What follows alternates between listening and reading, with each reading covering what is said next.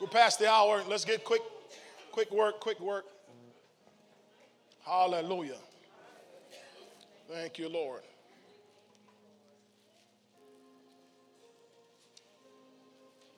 Hebrews 2, 9 and 10, you get there, you'll find these words. But we see Jesus who was made a little lower than the angels. Hallelujah. For the suffering of death crowned with glory and honor, that he, by the grace of God, might taste death for everyone. Isn't that good news?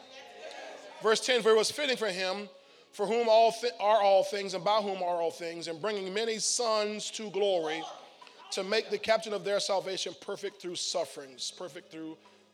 So his assignment was to bring many sons to glory. So we're talking today on this part 2, relationship goals, the glory of sonship, the glory of sonship. Father God, today, thank you for the time we have now to spend your word. I pray that, Father, you give us an anointed hearing, anointed seeing, anointed understanding, that the word that is preached may make sense in the spirit to us, make an impact on our hearts, that we may in turn make an impact on the world around us. I pray, Father, that God, every hindrance to the word, every distraction, every demonic force of the enemy will be stopped, and that God, your word will have free course and be glorified among your people. We pray in Jesus' name. Amen. And amen. All right. Thank you, Lord. The glory of sonship. Now, quick review. We've been talking about how God gave us relationship goals. John chapter 1, verse 12 in the King James Version. I'm moving quickly because we got to kind of catch up to where we're supposed to be. John 1:12, the Bible says that for as many as received him, to them he gave power to become what? So we saw right then and there where God established the goal of our relationship. That God wasn't just trying to be friends. That God didn't just want us to be acquaintances. He didn't just want us to be servants. He wanted us to become his sons. I think the moment, y'all listen, any of y'all unmarried in here? Anybody unmarried, raise your hand. Unmarried. Some of y'all ain't raise your hand. You're unmarried, raise your hand real high. I think it ought to be a principle, a policy that the moment somebody hollers at you, you ask them, what's your goal? I feel like I need to pause right here. You remember over in John, I think it's chapter 1, I think it was, with Jesus Christ, he had gone down where John the Baptist was baptizing. You remember that? Jesus went down to Jordan where John the Baptist was baptizing, and some guys who were with John decided to go start following. They took off and started following Jesus Christ. He turned and said, what do y'all want? In other words, what are you coming to me for? What's your goal? And I think anybody who's unmarried, when somebody hollers at you or you holler at somebody, you need to have a goal in mind. I don't just want your number. I want your last name.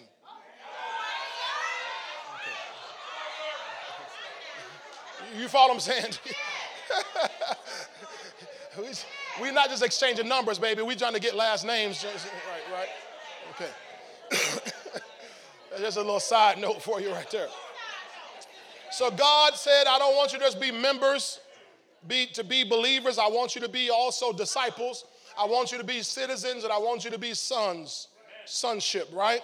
1 John 3, 1 and 2 says that, behold, what manner of love the Father has bestowed upon us, that we should be called the sons of God. Verse 2, he goes on and says, beloved, now are we the sons of God.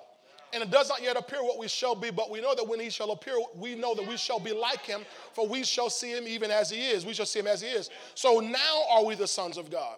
And he closed out by saying, we shall see him as he is. And I looked at 1 John 4:17. Y'all got to keep up. If you weren't here, you got to go back and watch the videos, all right, from last week. 1 John 4:17, the Bible says, as he is, so are we in this world. So we are sons now, and we shall see him as he is. But then we read that even that as he is, so are we in this world. So we are sons as Jesus Christ is, rather. And I've been trying to get this through our if you allow this, spiritually thick heads, that we are sons on the same level as Jesus.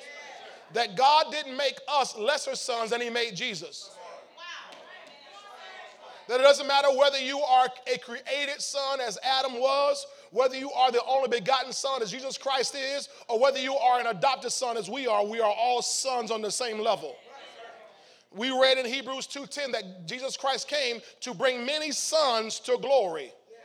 So God's goal for us is sonship. Everybody say sonship.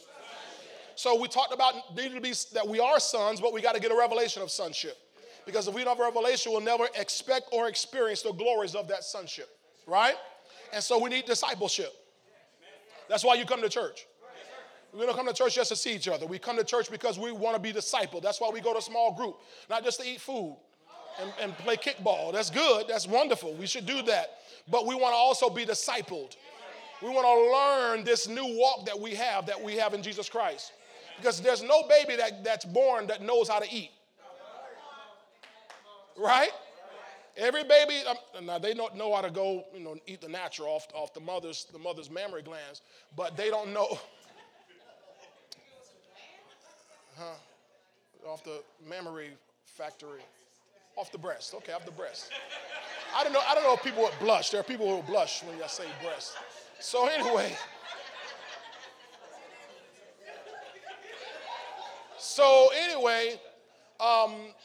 you have to learn how to eat. You have to learn how to hold a fork.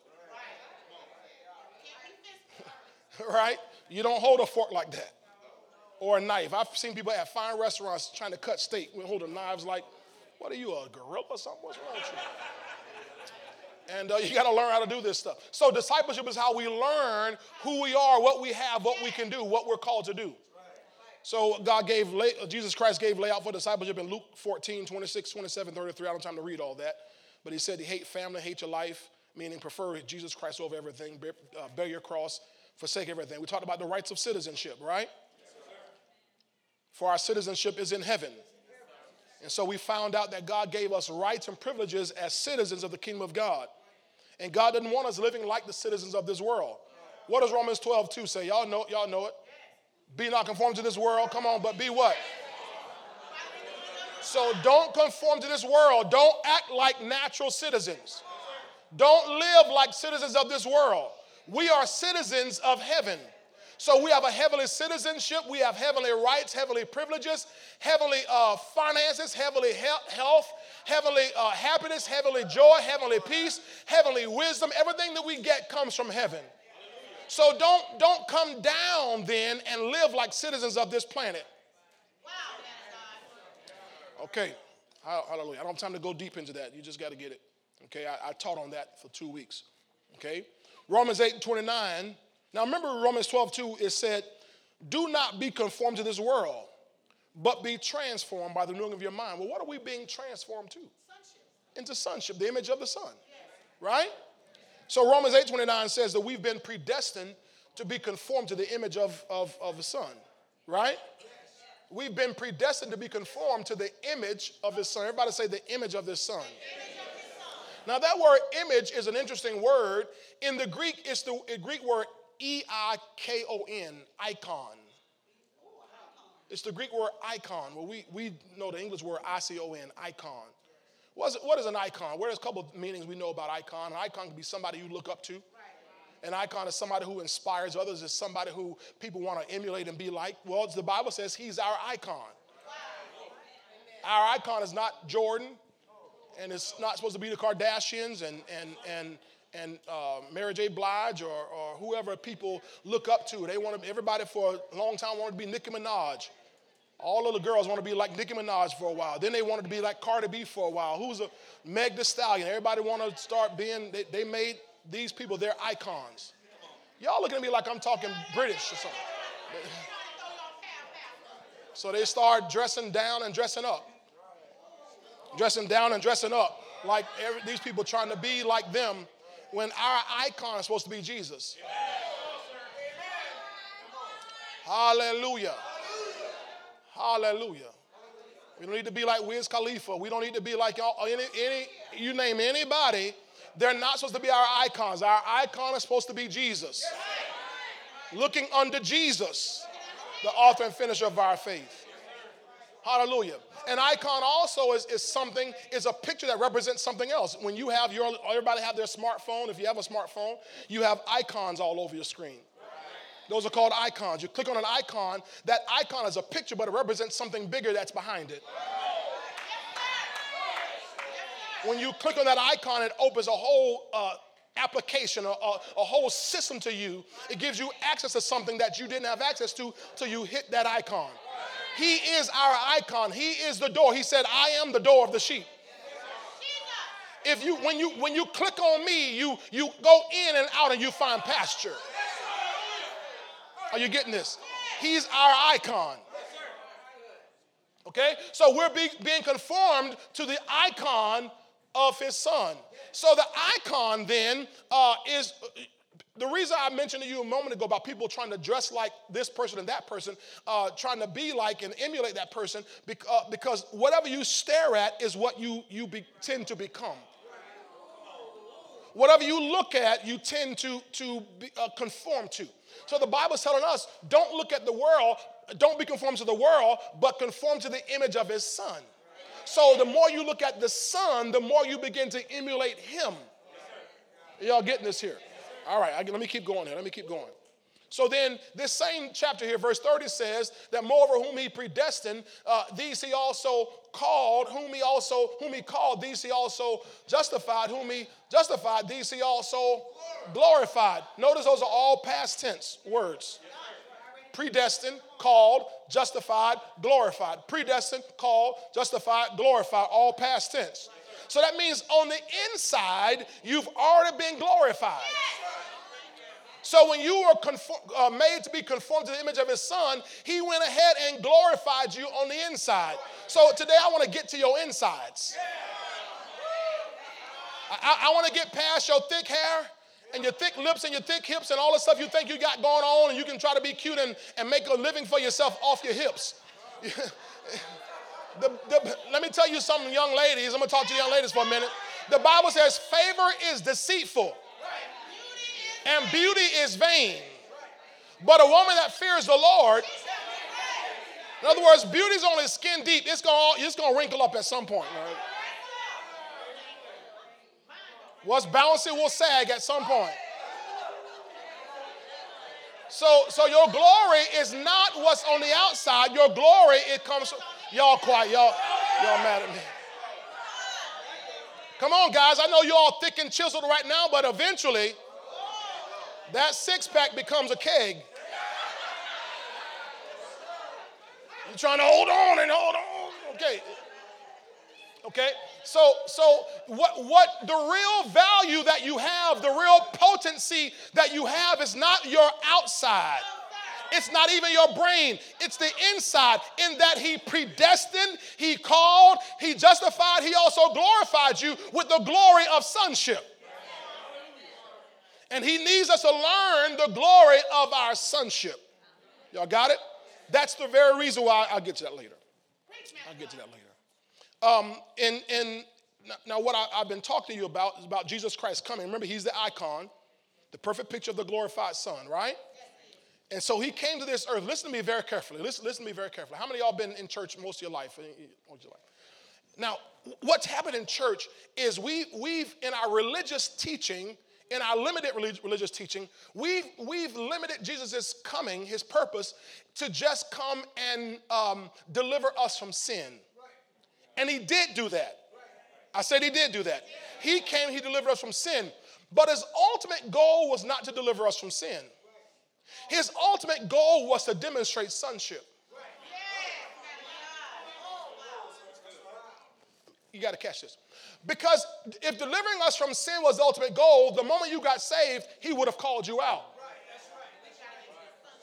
As soon as you got saved, he would have said, okay, that's it, you made it, we're done, come on up here. But because you had to stay here, he had to demonstrate sonship and how to live on this earth as a son. That's why he didn't start ministry for 30 years. That's why in Luke chapter 2, I believe it is, where his parents found him in the temple, answering questions at 12 years old, He already knew what he was called to. He already knew there was something different about his life. But yet when his parents found him, the Bible says he became obedient to them. He submitted himself to them. He submitted himself to his parents because he was still a son. And he had to demonstrate sonship. And so then when he launched into ministry at 30 years old, everything he did as a minister, as a man of God, he did as a son of God. He never freaked out when there was a situation because he knew he was a son of God. You got to catch this. You got to catch this. The very first day that Jesus Christ shows up in public ministry, to really go into public ministry, was when he's there at the Jordan River being baptized by John the Baptist. Y'all remember that? And what's the first thing that heaven has heard, that earth has heard in 400 years? This is my beloved son, come on, in whom I'm well pleased. This is my beloved son in whom I'm well pleased. Well, he gets baptized, and the moment he leaves that baptism, he's driven into the wilderness by the Spirit to be tempted of the devil. And what does the devil do 3 times? He says, if you are the Son of God. So the thing the devil questions on him is not whether he's a teacher, not whether he's a Jew, not whether he's a this or that. He questions his sonship because the devil knows that if he can destroy your mindset about your sonship, he's destroyed your potential to serve God. Who am I talking to here today? So the devil is, he doesn't want you to be saved. But if you get saved, he's all right with that long as you don't learn your sonship. Y'all missed that. Y'all missed that. He doesn't mind if you get saved and go on to heaven. Go ahead, get on out of here. He'd much rather you get saved and go and get out of here, get off this planet. Because if you stay here as a son, you become a threat to his kingdom. I don't know, am I preaching too high for you? I don't know. If you stay here and understand your sonship, you are a threat to the kingdom of God. Jesus showed up, and everywhere he'd show up, demons would begin to scream out, we know who you are, the Son of God. Shut up, shut up, shut up.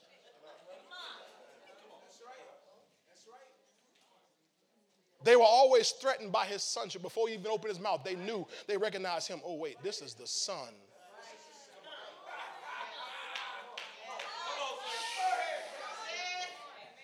See, and if you don't know who you are, then you'll let the devil run you as opposed to you running him.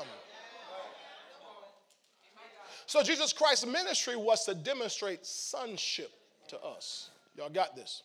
All right, now, in Ephesians 1:5, the Bible says that God predestined us to adoption as sons by Jesus. God predestined us to adoption as sons by Jesus Christ. Okay? So Jesus, you probably heard me say this before, he was the Son of God already. He came, the Son of God became the Son of Man so that sons of men could become sons of God. I'll say it again. The Son of God became a son of man so sons of men could become sons of God. To restore us to our original place in God. Is this the year of restoration? He came to restore us to our original place, our original position in God. Adam, the Bible says, was a son of God. Well, when Adam sinned, he lost sonship. And men dropped down from sonship down to servanthood. But Jesus Christ was a son of God and came as a son of man so that we could once again now be restored to sons of God. So the Bible says that God predestined us to adoption as sons by Jesus Christ to himself. Y'all got this? You remember in Matthew 17? Let's go to Matthew 17. Hallelujah. Matthew 17. First book of the New Testament, Matthew 17. And we read about Jesus up there on the Mount of Transfiguration. Verse 1, after 6 days, Jesus took Peter, James, and John, his brother, and led them up to a high mountain by themselves. Verse 2, and he was transfigured before them. He was what? Transfigured. Now that transfigured is the same Greek word we get the word in Romans 12:2, transform. Be not conformed to the world, but be transformed by the renewing of your mind. So we see him, he was transfigured or transformed before them. Now watch what happens. His face shone like the sun. This is what happened when he was transformed. His face shone like the sun, and his clothes became as white as the light. What happened? The glory that was on the inside of him came out, radiated on the outside of him. What they could not see naturally with him walking down the street, what the demons could see. Because demons are in the spiritual realm. And what demons could see, the natural men could not see. But when he went on this mountain where they had a spiritual experience, they saw finally in the spirit what was in him all the time. He revealed his glory. Now watch this. You remember the story? It says in Moses and Elijah appeared to them. Verse 3, right? Then Peter answered and said to Jesus, Lord, it is good for us to be here. If you wish, let us make here 3 tabernacles, one for you, one for Moses, one for Elijah. So we know that Peter was trying to put Jesus on the same level as Moses and Elijah, right? Verse 5, while he was still speaking, behold, a bright cloud overshadowed them, and suddenly a voice came out of the cloud saying, this is my beloved son, in whom I'm well pleased. Hear him. So God interrupted Peter's notion to put everybody on the same level and said, no, they're not on the same level. He said, this is my son. This is my beloved son. This is my son in whom I'm well pleased, the one I favor, the one I prefer. That's what well pleased means. It meant to favor or to prefer. Now, did God like Moses? Yes. Did God like Elijah? Yes. I told you that they were such great servants that when Moses died, that the angel Michael and Satan argued over his body. He walked with God. Elijah walked so close with God that he never saw death. That God just picked him up, scooped him up. He never saw death. Now, he will one day, because Elijah is going to come back, I believe. With those 2 prophets that we read on Revelation, they're going to come back one day. And so he will die at that time. Now, so here we have that Peter wants to put those 3 on the same level, and they're not. 2 are servants, 1 is a son. Y'all got this? Now, I wanted to show you something about Moses again. We talked about Moses last week. I want to show you something. Go to Hebrews and chapter 3. Hebrews 3. Because our focus this morning is on sonship. That God has an affinity for sons. Sons get a preferential treatment. And if you don't know you're a son or understand that you're a son, please, ladies, understand when I'm saying son, I'm talking about everybody. That when you're a son, you have an inroads with God that people who are just servant-minded don't get. You have an access with God that people who are servant-minded never apply for. In Hebrews 3, and I'm going to start at verse 1. Because I want to show you the difference between servanthood and sonship. Moses and Jesus. Are you there? Yes, sir. It says, therefore, holy brethren, partakers of the heavenly calling, consider Moses. Consider who? The apostle of our confession. So he's the one to consider. He's the one that we're looking unto. Look at verse 2. Who was what? Faithful to him who appointed him, as Moses also was. So notice now the Holy Spirit's going to give us a comparison or contrasting of Moses and Jesus. And notice that they're both called faithful. Moses was faithful in all his house, and the Bible says Jesus Christ was faithful. Now watch this. Verse 3. For this one, capital O, meaning Jesus, has been counted worthy of what? More glory than Moses, inasmuch as he who built the house has more honor than the house. In other words, the same way the architect has more glory, has more notoriety than the house itself. If you find one of those Harvard Jolly architecture houses, you might say the house is wonderful, but you don't want to meet the house. You want to meet Harvard Jolly. You want to meet the one who designed it. He said, in the same way you have that, this one, Jesus Christ, is counted worthy of more glory than Moses. Are you with me? Now watch this. Verse 4. For every house is built by someone, but he who built all things is God. Verse 5. And Moses indeed was faithful in all his house as a servant for a testimony of those things which would be spoken afterward. Notice Moses was indeed faithful where? In all his, capital H, God's house. As a servant. He was faithful. He was faithful. But verse 6 says, but Christ as a son over, not in. See, you got to make sure you look at these little words. Moses was a servant in. Christ was a son over. Boy, if you know your Bible, this is clicking to you. So Moses, as faithful as he was, could never rise above the level of servanthood. So he was only counted as faithful in the house. Jesus Christ, because he was a son, he was counted faithful over the house. But Christ as a son over his own house, whose house we are if we hold fast the confidence and the rejoicing of the hope firm to the end. So notice who gets more glory, the servant or the son?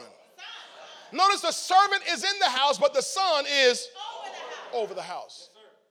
So you'll never operate in rulership or authority until you rise to the level of sonship. Boy, hallelujah. Thank you, Jesus. Thank you, Jesus. This is some heavy teaching right here. Because maybe you think, well, there's not big a difference. I don't really care what I am. I don't, long as I make it in. You know what? The phrase that I've heard my whole life, and people make songs about it, and people preach about it. They say, when I get to heaven, all I want to hear God say is, well done, good and faithful servant. Enter into the joy of the Lord. How many ever heard that? I just want to hear him say, well done, good and faithful servant. Enter into the joy of the Lord. But do you know, when Jesus gave that parable in Matthew 25, the parable in Luke 19, similar parables, and he says, this man who had servants, and the one who took 5 and gained 5, one who took 2 and gained 2, the one who took 1 and he didn't do anything with it. And if you read the text, when he says, the man says, I had 5 and I gained 5, he says, well done, thou good and faithful servant. He doesn't say then, enter into your master's joy, enter the joy of the Lord. He says, well done, good and faithful servant. He says, you've been faithful over a few things. I will make you ruler for many things. Now enter into the joy. No, y'all missed it. So the church quotes the beginning and the end, but not the middle. See, the middle is what gives you entrance into the joy.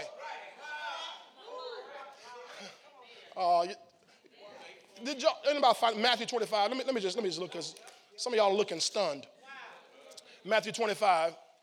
Let me just show you this here. Matthew 25.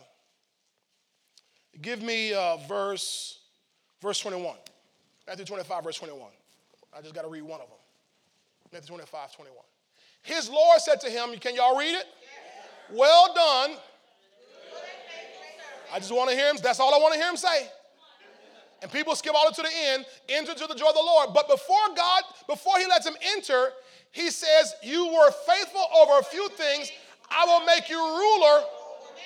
Listen, enter into the joy of your Lord. So notice the man doesn't enter as a servant.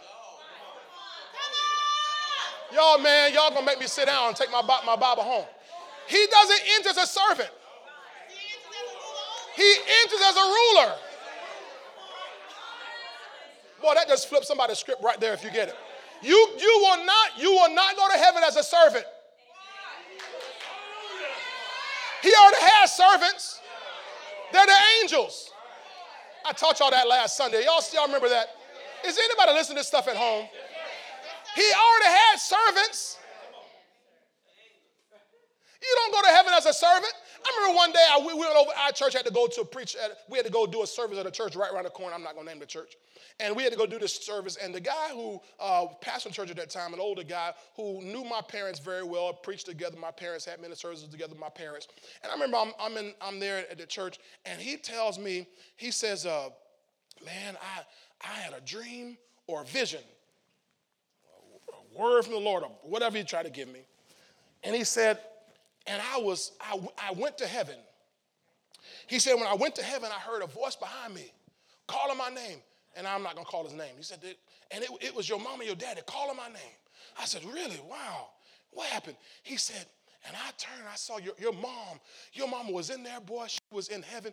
And you know what her job was in heaven? She was washing all the communion cups. Your mama was washing all the communion cups. I said, my mom was washing all the communion cups.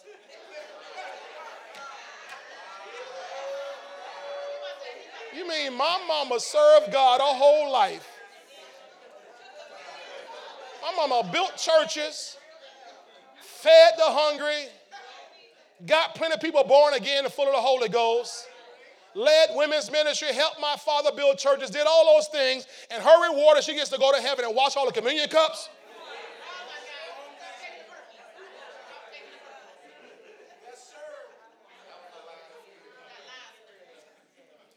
God, you know, I might as well stay here. Because this is the kind of misconceptions we have, and we hear these things at funerals. That when someone dies, people come along and say, well, you know, God needed another secretary in heaven. Because let's say the person died, they were secretary. Well, God needed a secretary in heaven, so he called Sister Mary because she's a good secretary. So God needed help doing, preachers were preachers. God needed help doing the books in heaven. So-and-so was a good cook, and so God needed somebody to make sweet potato pies in heaven. So I'm telling you things I've literally heard at funerals. I'm sitting there like,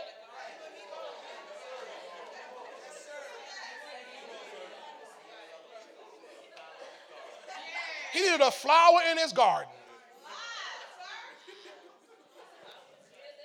You mean the God who planted Eden needed flowers in his garden, so he plucked up some little child at the tender age of 6 years old and took their lives so he could have a flower in the garden? You mean God would do that?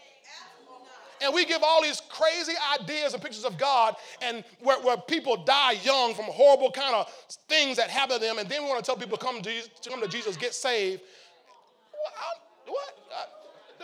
What? You got to hear me, ladies and gentlemen. You do not enter heaven as a servant.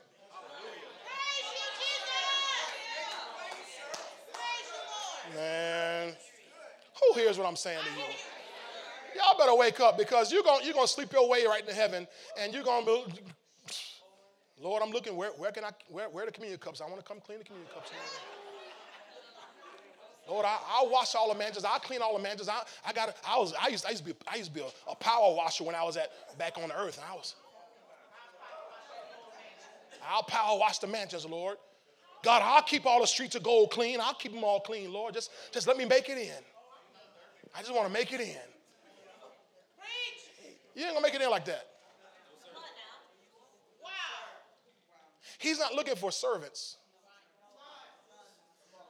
Guess who rules in a house? Who?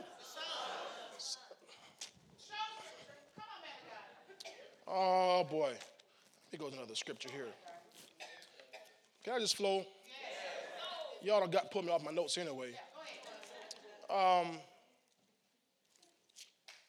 Let's see. Look, go to Ecclesiastes 10.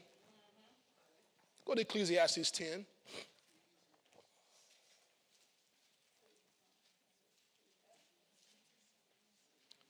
Verse 5.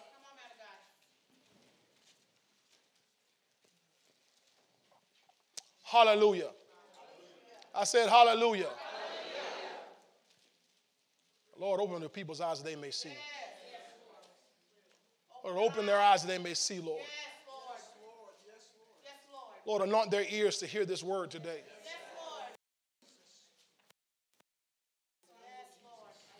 Ecclesiastes 10, verse 5. Are you there? There's an evil I have seen under the sun, as an error proceeding from the ruler. An error proceeding from the ruler. Verse 6, folly is set in great dignity. Foolishness is set in great dignity. In other words, fools are in the dignified position, while the rich sit in a lowly place. I have seen servants on horses, princes walk on the ground like servants. The Bible says this is an evil. It is an error for servants to be ruling things, and princes, which if you're a prince, it means you're the son of a king, to be walking on the ground like servants. And what the devil has done is he's gotten the servants out there in the world running things, while the sons, the princes, are walking on the ground like servants. That because we don't know who we are, we're letting the servants run the whole thing.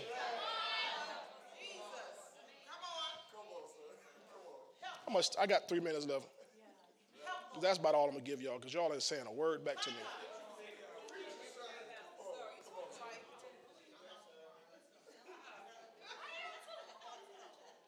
Do you understand what I'm trying to say to you? That this sonship that we have been given, that we've already been made, it raises us up. We've already been glorified. It raises us up to a place beyond any place the world could ever get to. Remember I taught you what the Bible says, that the least in the kingdom is greater than John the Baptist, meaning the least in the kingdom is greater than the highest person in the world. But we're letting the servants out there. Well, Pastor, what do you mean they're servants? Well, they are servants. The world are the servants. They're the ones who've been given a job to go and gather and collect and heap up. God has given them the job to go out there and gather, collect, and heap up so you can have it.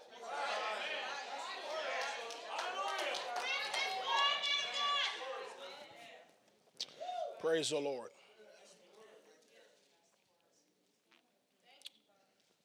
All right, go to John chapter 8. Let me give you a little bit more here. I'm only going to make it through the first side of this sheet. I have so much. It's just, it's a lot. It's a lot. I don't know if we can finish it in weeks. You got to hear. You got to hear this sonship. John 8 and verse 34. Hallelujah. Did y'all get what I was trying to get you to see in Hebrews 3 about Moses and Jesus were both faithful? Yes. But Moses was faithful as a servant. Right. Jesus was faithful as a son over. I'm trying to show you that sons are over. So I don't want to hear him say, well done, good and faithful servant, enter. I want to hear him say, well done, good and faithful servant, I'll make you a ruler, enter.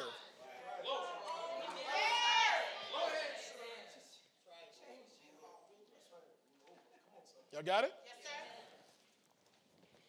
sir. Hallelujah. I'm going past, where am I? John, where did I say? John 8? Hallelujah. 8:34.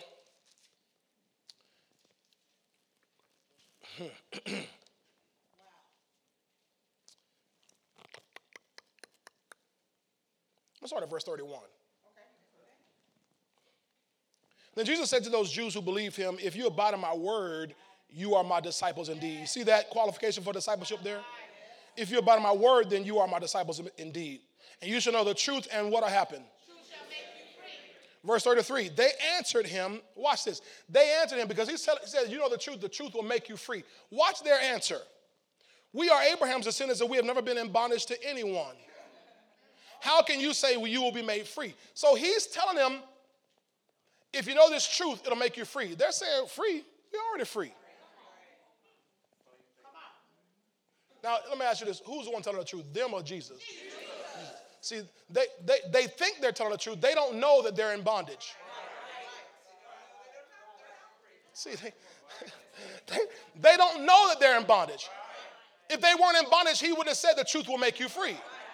If he tells you it's going to make you free, he's telling you you're in bondage. But they're saying we're Abraham's descendants and we've never been in bondage. First of all, you're wrong, because Abraham's descendants were in bondage plenty of times. You remember the whole Egypt thing? Remember Babylon? Remember all the times y'all in captivity, even just a few days, and just y'all in bondage all the time? What are you talking about? And now here they are. In fact, at the time of this occurrence, they're under Roman occupation. Here they are under Roman occupation, which means the Romans are running their whole system, and they still think they're free. Now, I'm saying it because there are people sitting right here in this church and sitting in churches all across the world who are under demonic occupation and think they're free. When he said, you're not free. The devil running you every day, you're not free. He got you bound to his financial system, bound to his medical system, bound to his education. He got you bound in every way. Glory to God.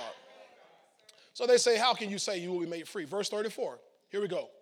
Jesus answered them, most assuredly I say to you, whoever commits sin is a slave of sin. Whoever commits sin. Now this word commits is a continuous perfect word, which means this is not like you sinned yesterday and you, oh Lord, I made an error, please forgive me. This is he who commits. In other words, you're committed to it. You're practicing until you get good at it.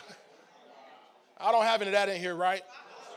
You may have messed up yesterday or messed up last week, but you're not committing sin, which means you're not committed to sin. Okay, all right.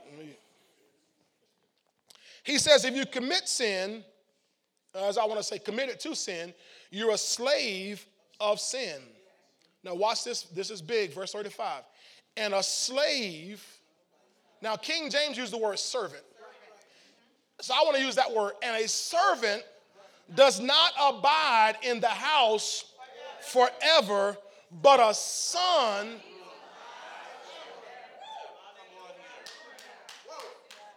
This is good here. So if you keep yourself in a servant mentality, you won't abide forever.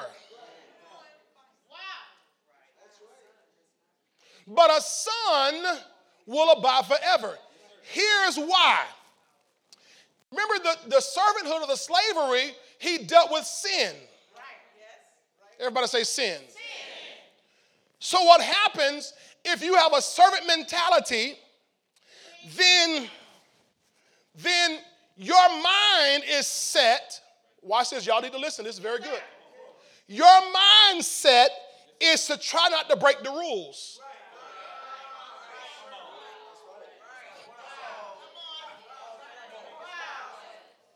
If you maintain a servant mindset, trying to walk with God, then you're focused on not breaking the rules.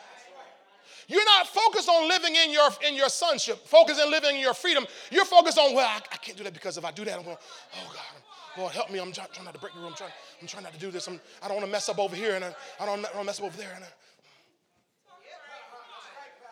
I know I'm talking right now. And if you live with that, try not to break the rules mentality, guess what's going to happen? You're going to break the rules. You're going to always mess up because you're trying not to mess up. Because you have a servant mentality. Because as a servant, y'all mind if I talk like this? As a servants live in fear of the master. You remember that same thing we just read in Matthew 25 a minute ago, Matthew 25:21, about the man who said, well done, good and faithful servant. Remember the third servant came? The third servant who he gave 1 talent. And he's supposed to go make others. And when the man came back to make him give an account, he said, I feared you because I knew you were a hard man. So I hid your talent. Here it is. And because he brought that same talent, He was punished because he didn't produce. And he didn't produce because he was in fear. Y'all, man, this is, is this helping one person? Give me, okay, I appreciate this helping one person. If you live in fear, you won't produce. And that man was punished because he didn't produce. And he didn't produce because he was in fear of messing up. I got to stay on this side. Ain't nothing over there. He was punished because he didn't produce. He didn't produce because he was in fear of messing up. And if you live your life as a Christian in fear of messing up, you will not produce. And if you will not produce, you will be punished.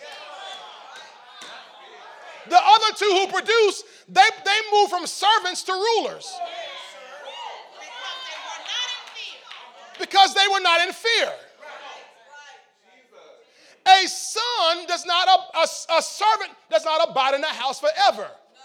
Because a servant will fear, and when a servant fears, when he messed up, he runs. Condemnation will drive a servant mentality person away. Y'all got to get this. You got to get this. You got to get this. You got to get this. A servant mentality will drive a person into condemnation, and they will run from God rather than running to God. But a son abides forever. Why does a son abide forever? One, because a son knows that my Father loves me. And even if I fail, even if I do wrong, even if I come short, my Father loves me. So the son won't let condemnation drive them away from the Father.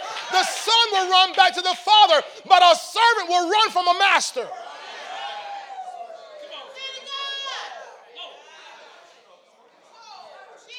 I don't know who this is for, but it's helping me.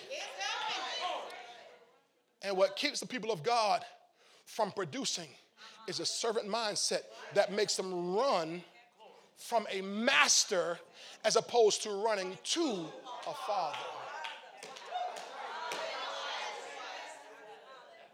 Will you tell your neighbor, help me out, say neighbor, God's your father.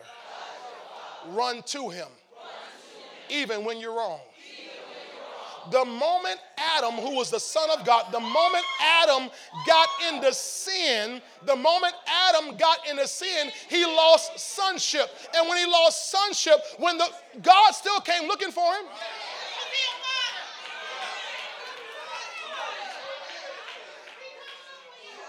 God would come down and talk with Adam in the cool of the day every day. Hang out. Hey, Adam, how you doing? What's going on down here? How's it hanging? Everything going good. But when Adam sinned, he fell into a servant mentality, and God still came looking for him. Hey, we're going to talk. And he said, Adam, where are you? Oh, we're hiding. We were afraid of you. Afraid? Why are you afraid? Why are you afraid? You know when you've got into a servant mindset when you're afraid. See, a servant will not abide in the house forever. A servant will keep running.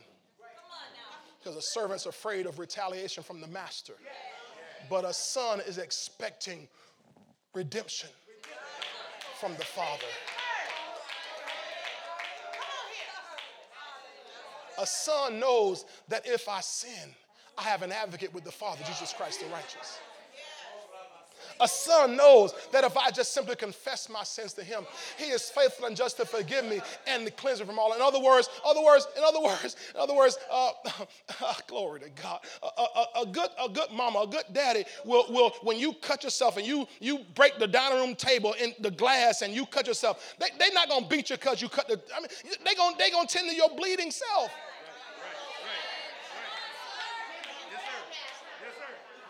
My little brother Julius and I remember we were boys. We were boys.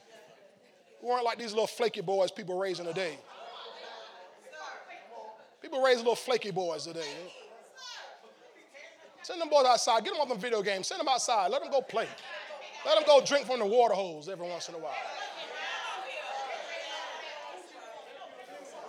Yeah, they got to bring them out Fuji and they bring them ice. Son, would you like some lemonade? You better drink from that water hose, boy. It's hot. Let it run. Let it run. It's going to cool down. It's lizards in there. They're going to come out. Turn that water on. Don't come in until it's 6 o'clock. I got to use the bathroom. See that tree back there in the backyard? Son, go back. Don't come in this house. I'm cleaning. So my brother and I were real boys, and we played. I remember one time we were wrestling in the back of the house, and my mom had these shoot. Oh, now I think about it, that was the back and the front of the house. Oh Lord, same day. Ooh, if I have this cut on my hand right here. I don't know if you can see that. Media, y'all zoom in the camera. Y'all see that little cut? My brother Julius has a cut right here. It was all on the same day. Because we were going at it, boy. We were going at it.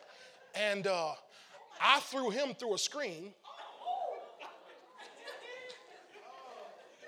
Remember back in the back of the house early on, Warren, before Mom had a sewing room, it was a little, like a back utility room. I threw him through the screen. Bam, boom. And we was just fighting just. And I don't even know if we were serious just playing, but we were going at it. And then in the living room, my mom had these, remember it'll be a lamp stand, a stand went straight up, and these round globes. And I ain't gonna say he threw me. I fell into one of them. He wasn't gonna throw me now. Don't get that wrong. And so I had a cut here. He got a cut there. And when my parents found that out, they saw that. Oh my God, I thought, Lord, I'm about to get a beating. Nope, they didn't. They didn't beat me. They took me to the emergency rooms. I had to get stitches. Now, I was hiding. I was afraid because I thought they were going to beat me because I broke my mom's lamp. I didn't get a whooping first. Now, they did talk to me, but they saw I was hurt. That's how parents treat sons. You deserve a beating, but I got to deal with your hurt. Servants do not abide in the house forever, but sons abide in the house forever. Can I say one more thing here? And then I'll pick up on this sometime next week or whenever. Sometime. Servants don't abide in the house forever, but sons do. And it said, he that commits sin is a slave of sin. Now, let me show you one more aspect of this whole issue. The difference between servants and sons. Why, my brothers, I deal with some brothers, we pray together, and one of my brothers helped me with this, and it just is so good. Why people sin. Pastor, why would I commit to sin? Okay. Servants don't take ownership. Sons take ownership. The same way an employee of a company doesn't take ownership as much as an owner would, or the son of the owner would. So an employee might give extra fries away.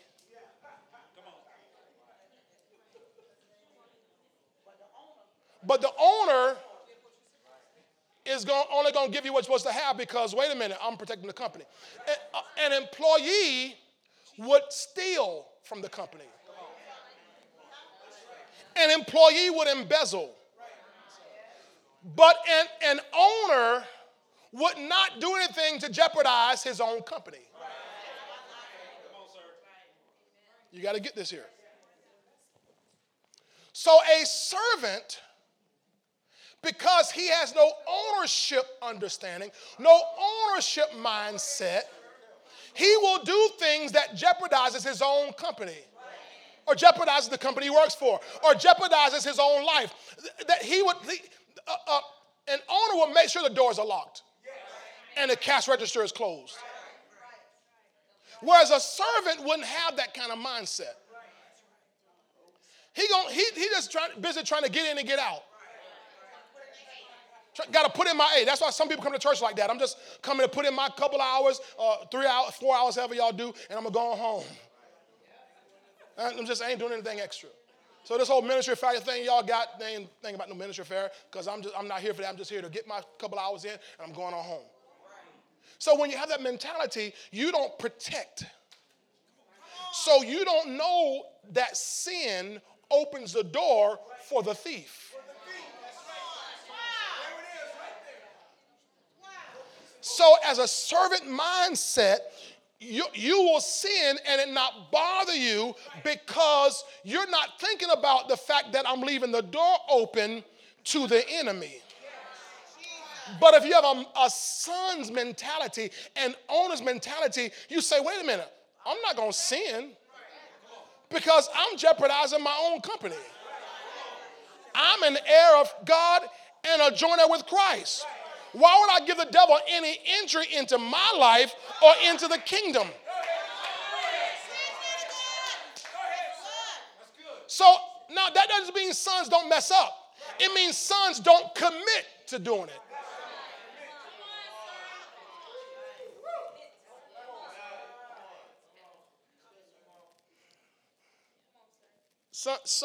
Sons may sneak an extra cookie off the plate, but won't commit to stealing all the cookies.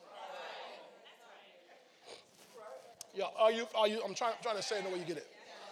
That when you understand sonship, then sin becomes now a no-no for you, not because you're afraid of hell or afraid of the master or afraid of punishment, but because you're protecting.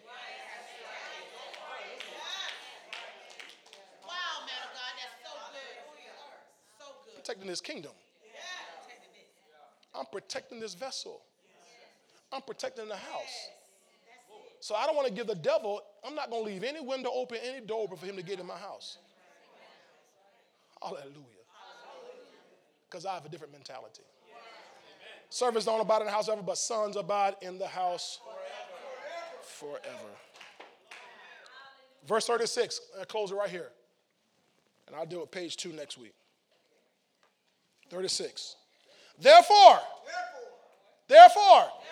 if the Son makes you free, come on, you shall be free. Notice here that only the Son can release us to live as sons. Y'all got it? Only the Son can release us to live as sons. Only sons can demonstrate sonship.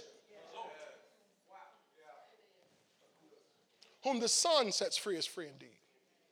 Servants can't release you to be sons. Only sons can. That is why, ladies and gentlemen, listen to this. This is big. This is big. This is big. This is big. That's why it is important who you listen to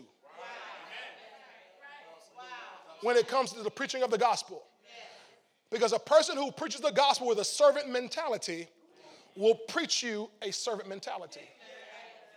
And have you living with a servant mentality, have you living under and just dealing with stuff and handling stuff and but if somebody gets a revelation of their sonship, they can now preach and teach you as sons. Whom the Son, if the Son makes you free, you shall be free indeed. You got to have somebody with an experience or revelation of sonship. So guess what happens, ladies and gentlemen? I close here. Once you get a revelation and experience, guess what your job now is? To go and bring other people into this sonship. Because now you're walking and living as a son. Now you can deliver them from their servant mentality. Servants of sin. Servants of the wicked one. They can live as sons of God. Amen? Amen. That's all the time I have. Give God a praise for that word today.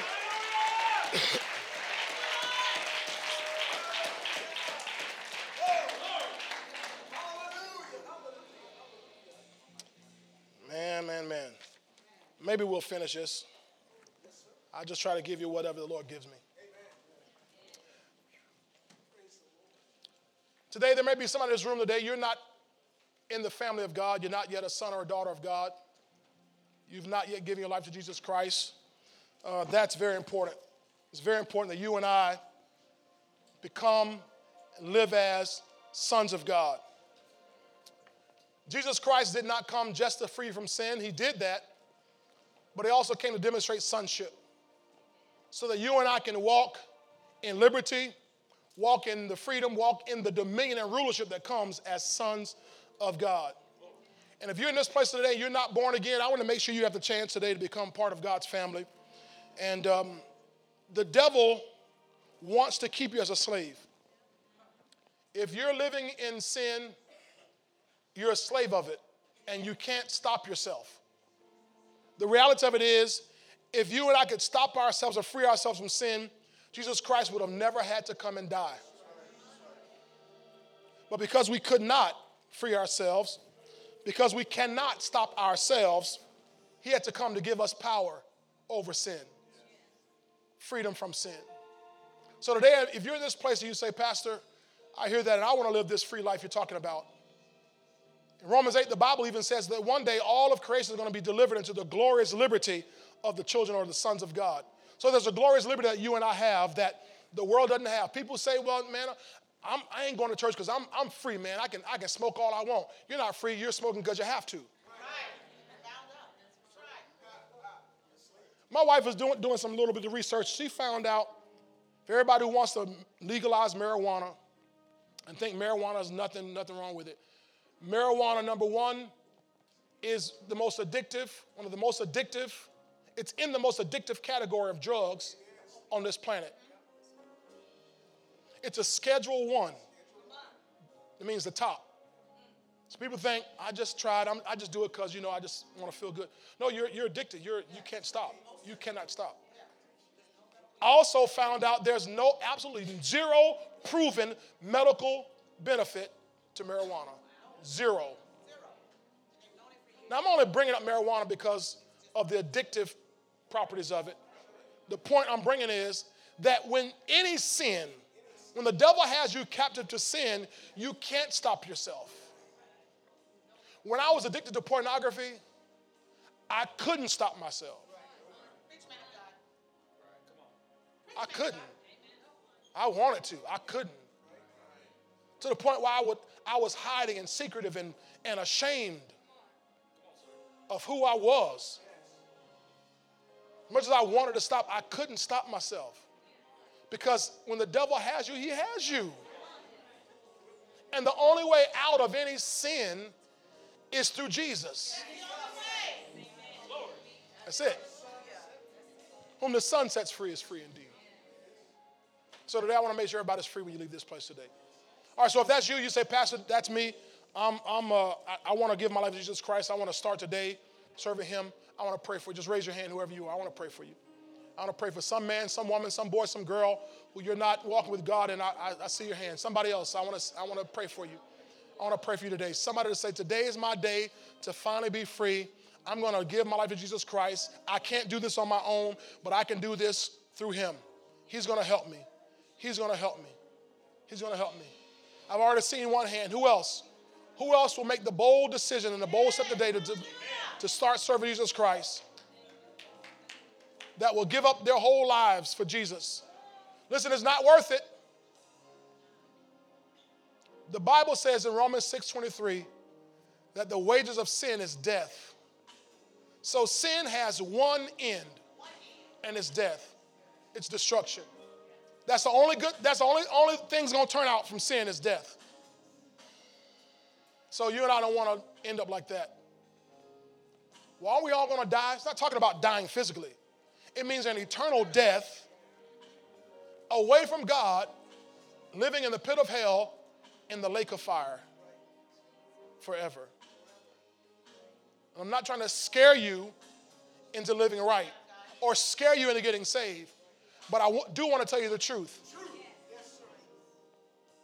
That you do have a hell to shun and a heaven to gain. All right. Again, if that's you, I'm going to ask you to take that bold step. Just come to this altar real quick. We're going to pray. We're going to do this in 3 minutes. If you say today's my day, come to this altar. We're going to pray in 3 minutes. It's going to change your life. 3 minutes is going to change your life. Hallelujah. God bless you, Marcus. Come on, somebody else. Anybody else today? Anybody else today? You say, today's my day to get saved. I want to be a born-again child of God. I want to be a son of God. I want to now gain an inheritance in the kingdom of God.